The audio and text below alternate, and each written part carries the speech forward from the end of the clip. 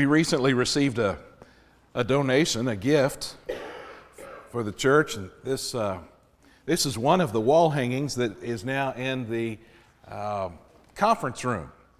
Well, there are a couple of other pictures in there as well, but this was really cool, and I wanted to show this to you because I know not everybody makes their way to the conference room as regularly as I do, and so I wanted to make sure that you got to see this. It's really neat. When I saw it, it kind of captured my attention because I started thinking about all the different trees that are mentioned in Scripture. And I'm not talking about, olive trees and pecan trees and apple trees or whatever, but trees that are mentioned in Scripture that have a specific and important meaning. And the more I looked at it, the more I found there are a lot of places in Scripture that mention trees. And so what I'd like to do is just take the next few weeks and talk about some of the trees that we find in the Bible. And so we just kind of used this wall hanging as an inspiration to get it started, and then we played with the graphics a little bit and just added the word rooted to that wall hanging, and that's going to be our series for the next few weeks, a series called Rooted. One of the reasons that the hanging caught my attention, and one of the reasons that we're using that title, is because it not only shows you the cool tree, but it also shows you that for that tree to work, there's got to be some roots underneath it. And so as we go, we're going to be talking a good bit about what those roots are and how those roots make the trees strong and healthy and make them able to do what they're intended to do. All right? This morning, I want us to get started with, at the beginning. We're going to start in Genesis. I want us to look at the tree of life.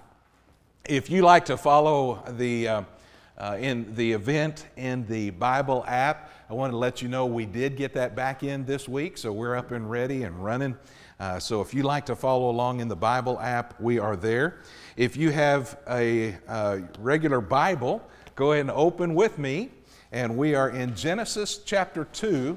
We're going to begin at verse 8. I want us to think together for a few minutes this morning about this amazing tree called the tree of life. Genesis chapter 2, starting in verse 8. The Lord God planted a garden in Eden in the east, and there he put the man whom he had formed. We call it the Garden of Eden. Eden was the area, and in that area, God planted a special garden. It was a beautiful garden. It was lush and had all kinds of fruit-bearing trees, and there were. It was a beautiful place. The word that is used is paradise. Some folks get caught up on paradise means heaven because Jesus on the cross, he tells the thief, "This day you'll be with me in paradise." But paradise doesn't necessarily mean heaven. Paradise, the word means a pretty place. It's used for a park or a garden. So when Jesus says that you're going to be with me in paradise, he's reminding us that heaven is a beautiful place. He was telling the thief on the cross, look around us, this is the ugliest, worst thing that we could see, the worst place we could be, but today you're going to be with me in a beautiful place. So the Garden of Eden was one of these paradise kinds of places. And it says in verse 9 then that that God created this beautiful garden. And in verse 9 it says, out of the ground the Lord God made to spring up every tree that is pleasant to the sight and good for food. The tree of life was in the midst of the garden, and the tree of the knowledge of good and evil. God created this perfect garden paradise. He allowed Adam and Eve to live in it and to enjoy it. And that's just like him. He's such a loving Father, and he is so full of grace. He gives these people something they never earned. They did nothing to earn the beautiful garden in which he was allowing them to reside. Matter of fact, all they did was come up out of the dirt when he told them to.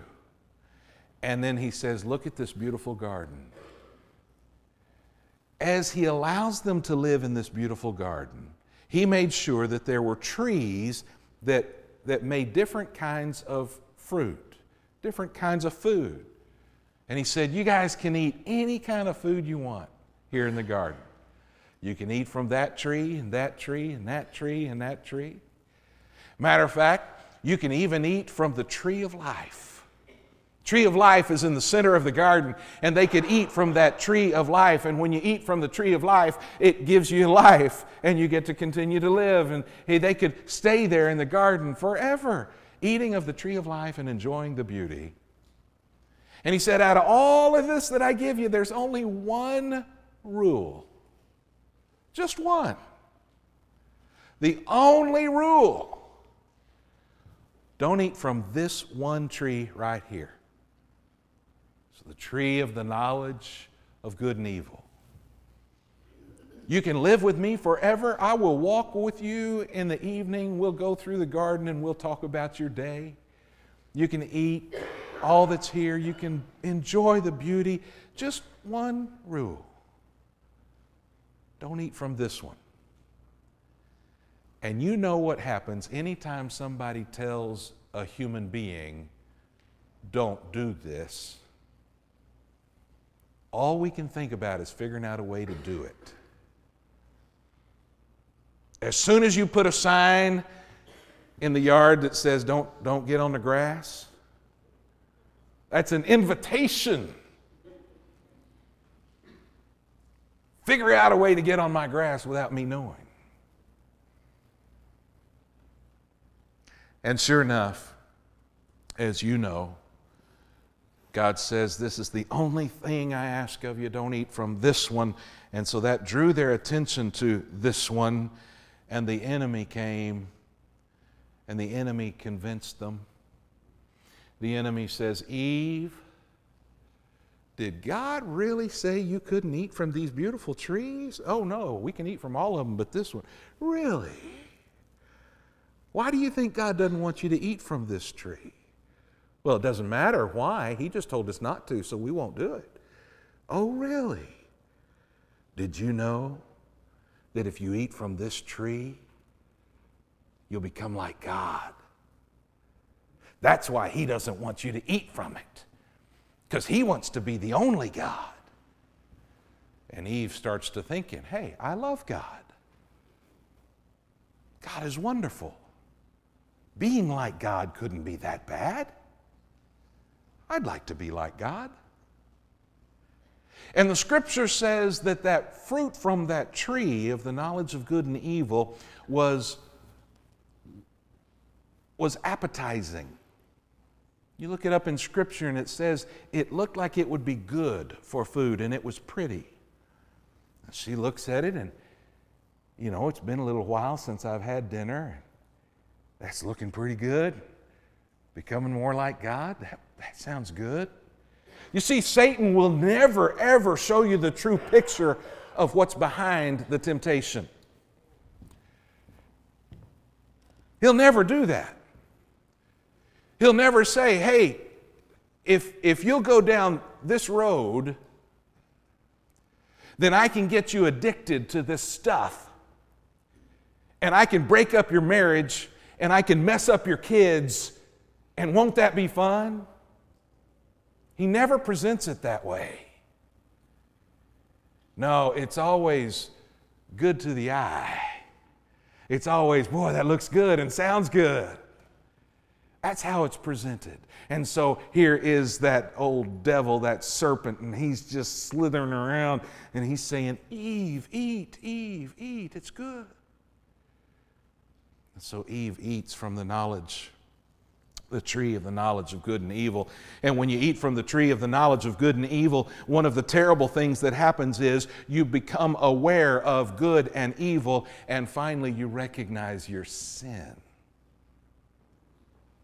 You become aware of good and evil.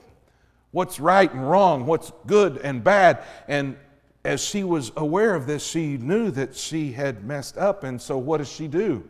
She wants to bring somebody else to the party. Hey, Adam, do what I did. It's good stuff. And then before too long, they're hiding in the bushes somewhere. And God comes through the garden. He says, Adam, where are you? Remember, we've talked about it before, but remember, anytime God asks a question of a man, it's not because God needs the answer. It's because man needs to answer the question. He knows where Adam is. He's not playing hide and seek. You can't play hide and seek with God. He knows where Adam is. The problem is Adam hasn't yet realized where Adam is. Adam doesn't understand that he's hiding in the bushes when he should be walking up and down the paths of the beautiful paradise. And so he says, Adam, where are you? And Adam has to admit to himself and then to God, oh, I'm over here hiding in the bushes. God says, why are you hiding in the bushes? Adam says, because I ain't got no clothes.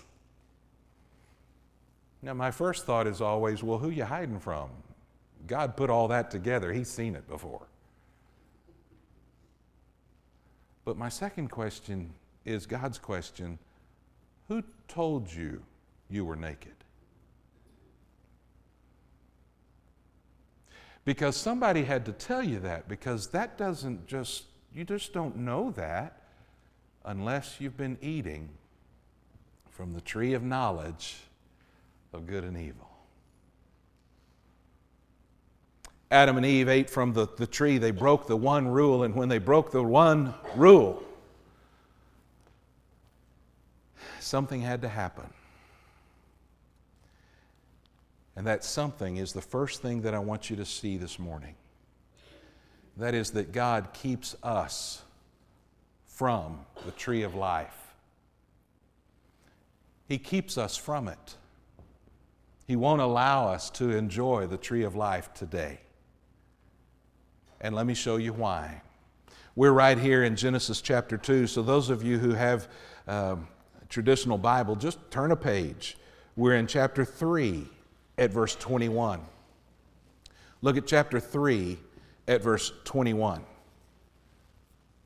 The Lord God made for Adam and for his wife garments of skins and clothed them. Then the Lord God said, behold, the man has become like one of us in knowing good and evil. Now, lest he reach out his hand and take also of the tree of life and eat and live forever.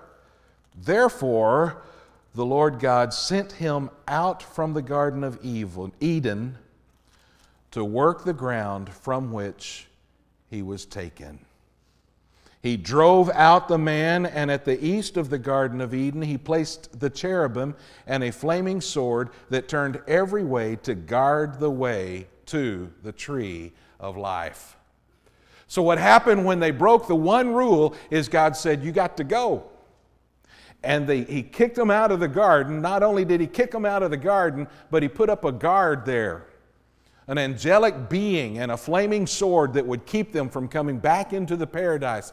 But notice, he's not keeping them out of paradise because it's paradise. And I'm using that word to mean the garden. He's not kicking them out of the beautiful garden simply because it's beautiful. He's not punishing them in that way. He's keeping them away from the tree of life. He told us why that he was going to kick them out, because they might eat from the tree of life and live forever. Now, originally that was the plan, that they would keep eating from the tree of life and live forever. But now that they have sinned, things changed. Help me out here real quick. The wages of sin is... So you can no longer get to the tree of life because what you just earned, wages, what you just earned was death. So you can't get to the tree of life anymore. But not only does that speak to his justice, it's just. The wages of sin is death, therefore you don't get to the tree of life, that's just. But it also speaks to his grace. Why?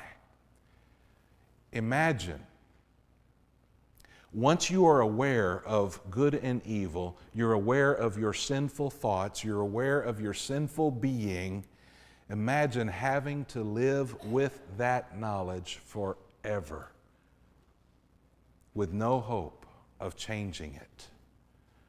You live forever knowing that you messed up and that you'll never be right with God again. And you have to live that way forever. You see, this was an act of grace. When He kept them from the tree of life, it was not only an act of justice, it was also an act of grace, because that would be a terrible way for them to have to live forever, realizing that they messed up the relationship. So this way, they can't keep getting to the tree of life, so they can't live forever. It's just a short time in the grand scheme of things. And the same is true for us today. We don't live forever because we're sinful, and the wages of sin is death. And we don't live forever because it's an act of grace on God's part, that we don't have to live in this fallen, messed up world that we helped mess up forever. He keeps us from the tree of life. But then I want to show you, and this is so exciting, present tense, He's keeping us from the tree of life, but future, God will invite us to the tree of life. One of these days, instead of keeping us from it, He's going to say, would you like to come to it? You're welcome at the tree of life. In Revelation chapter 2 and verse 7, listen. He who has an ear, let him hear what the Spirit says to the churches. To the one who conquers, I will grant to eat of the tree of life, which is in the paradise of God. That's why I kept making a big deal about paradise, because did you know that the tree of life, until you saw it this morning, did you know that the tree of life that's mentioned in Genesis when everything got started is also mentioned in Revelation when it talks about how everything on this earth is going to end? It's the same tree of life. Back yonder, they're kept from it because of their sin.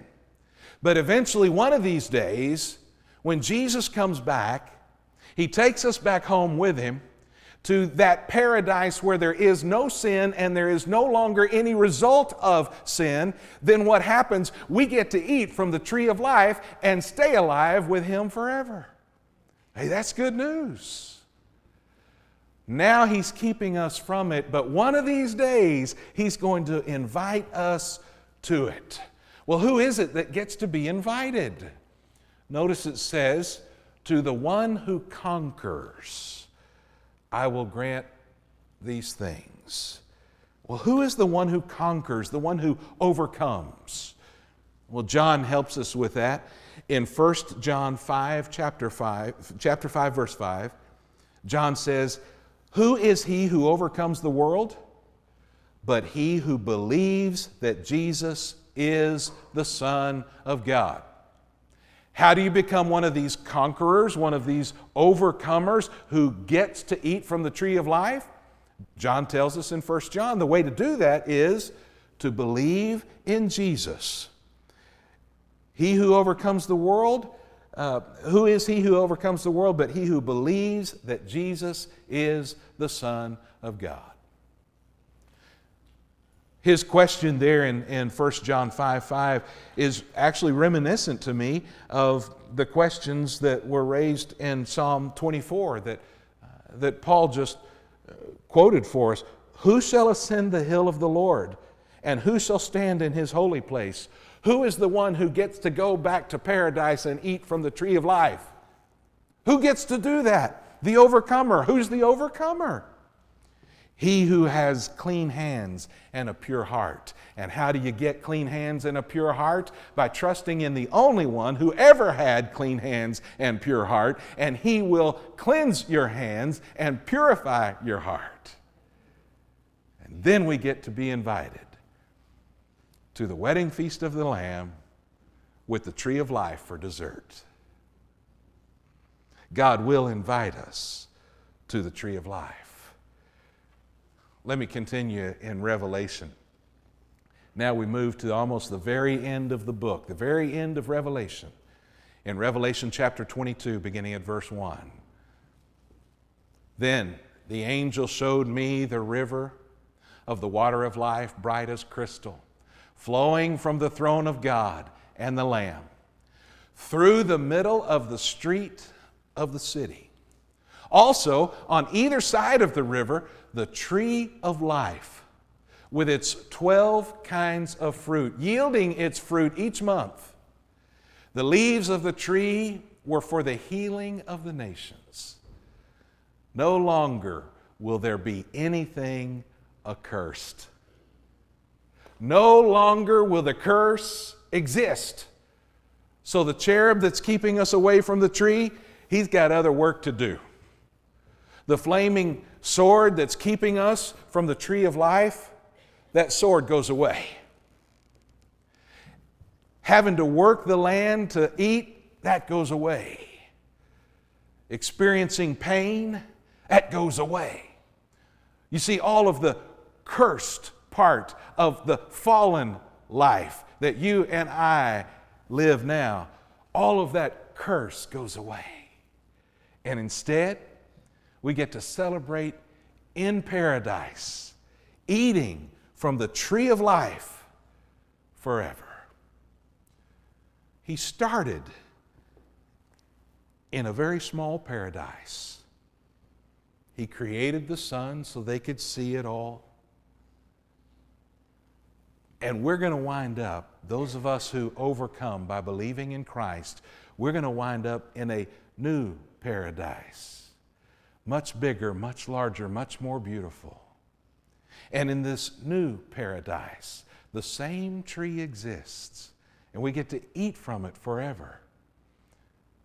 But in this new paradise, there is no sun or moon to show us the way, because Jesus is the light of the world, and He is all that we need there.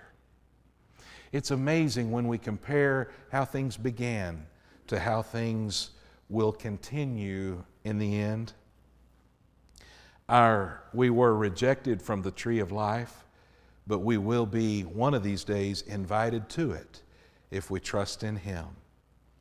And I want to finish with this. I want you to hear this last few seconds, because if you miss this part, you miss the whole point.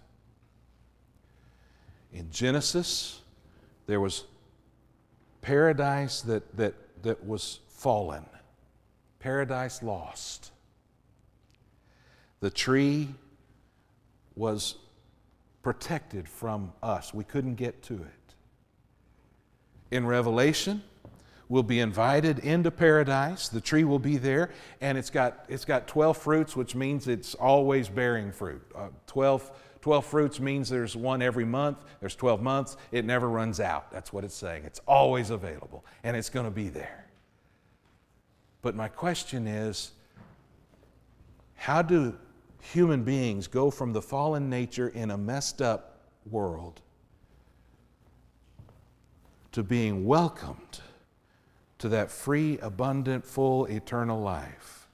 And it all happens because there was another tree in the middle. The tree of life over there and the tree of life there, they're the same tree, but our experience over there and our experience over there are very different, and the only thing that made the difference was the tree on Calvary. Because you see, unless you go to the tree at Calvary, you stay in this state, separated from the tree of life.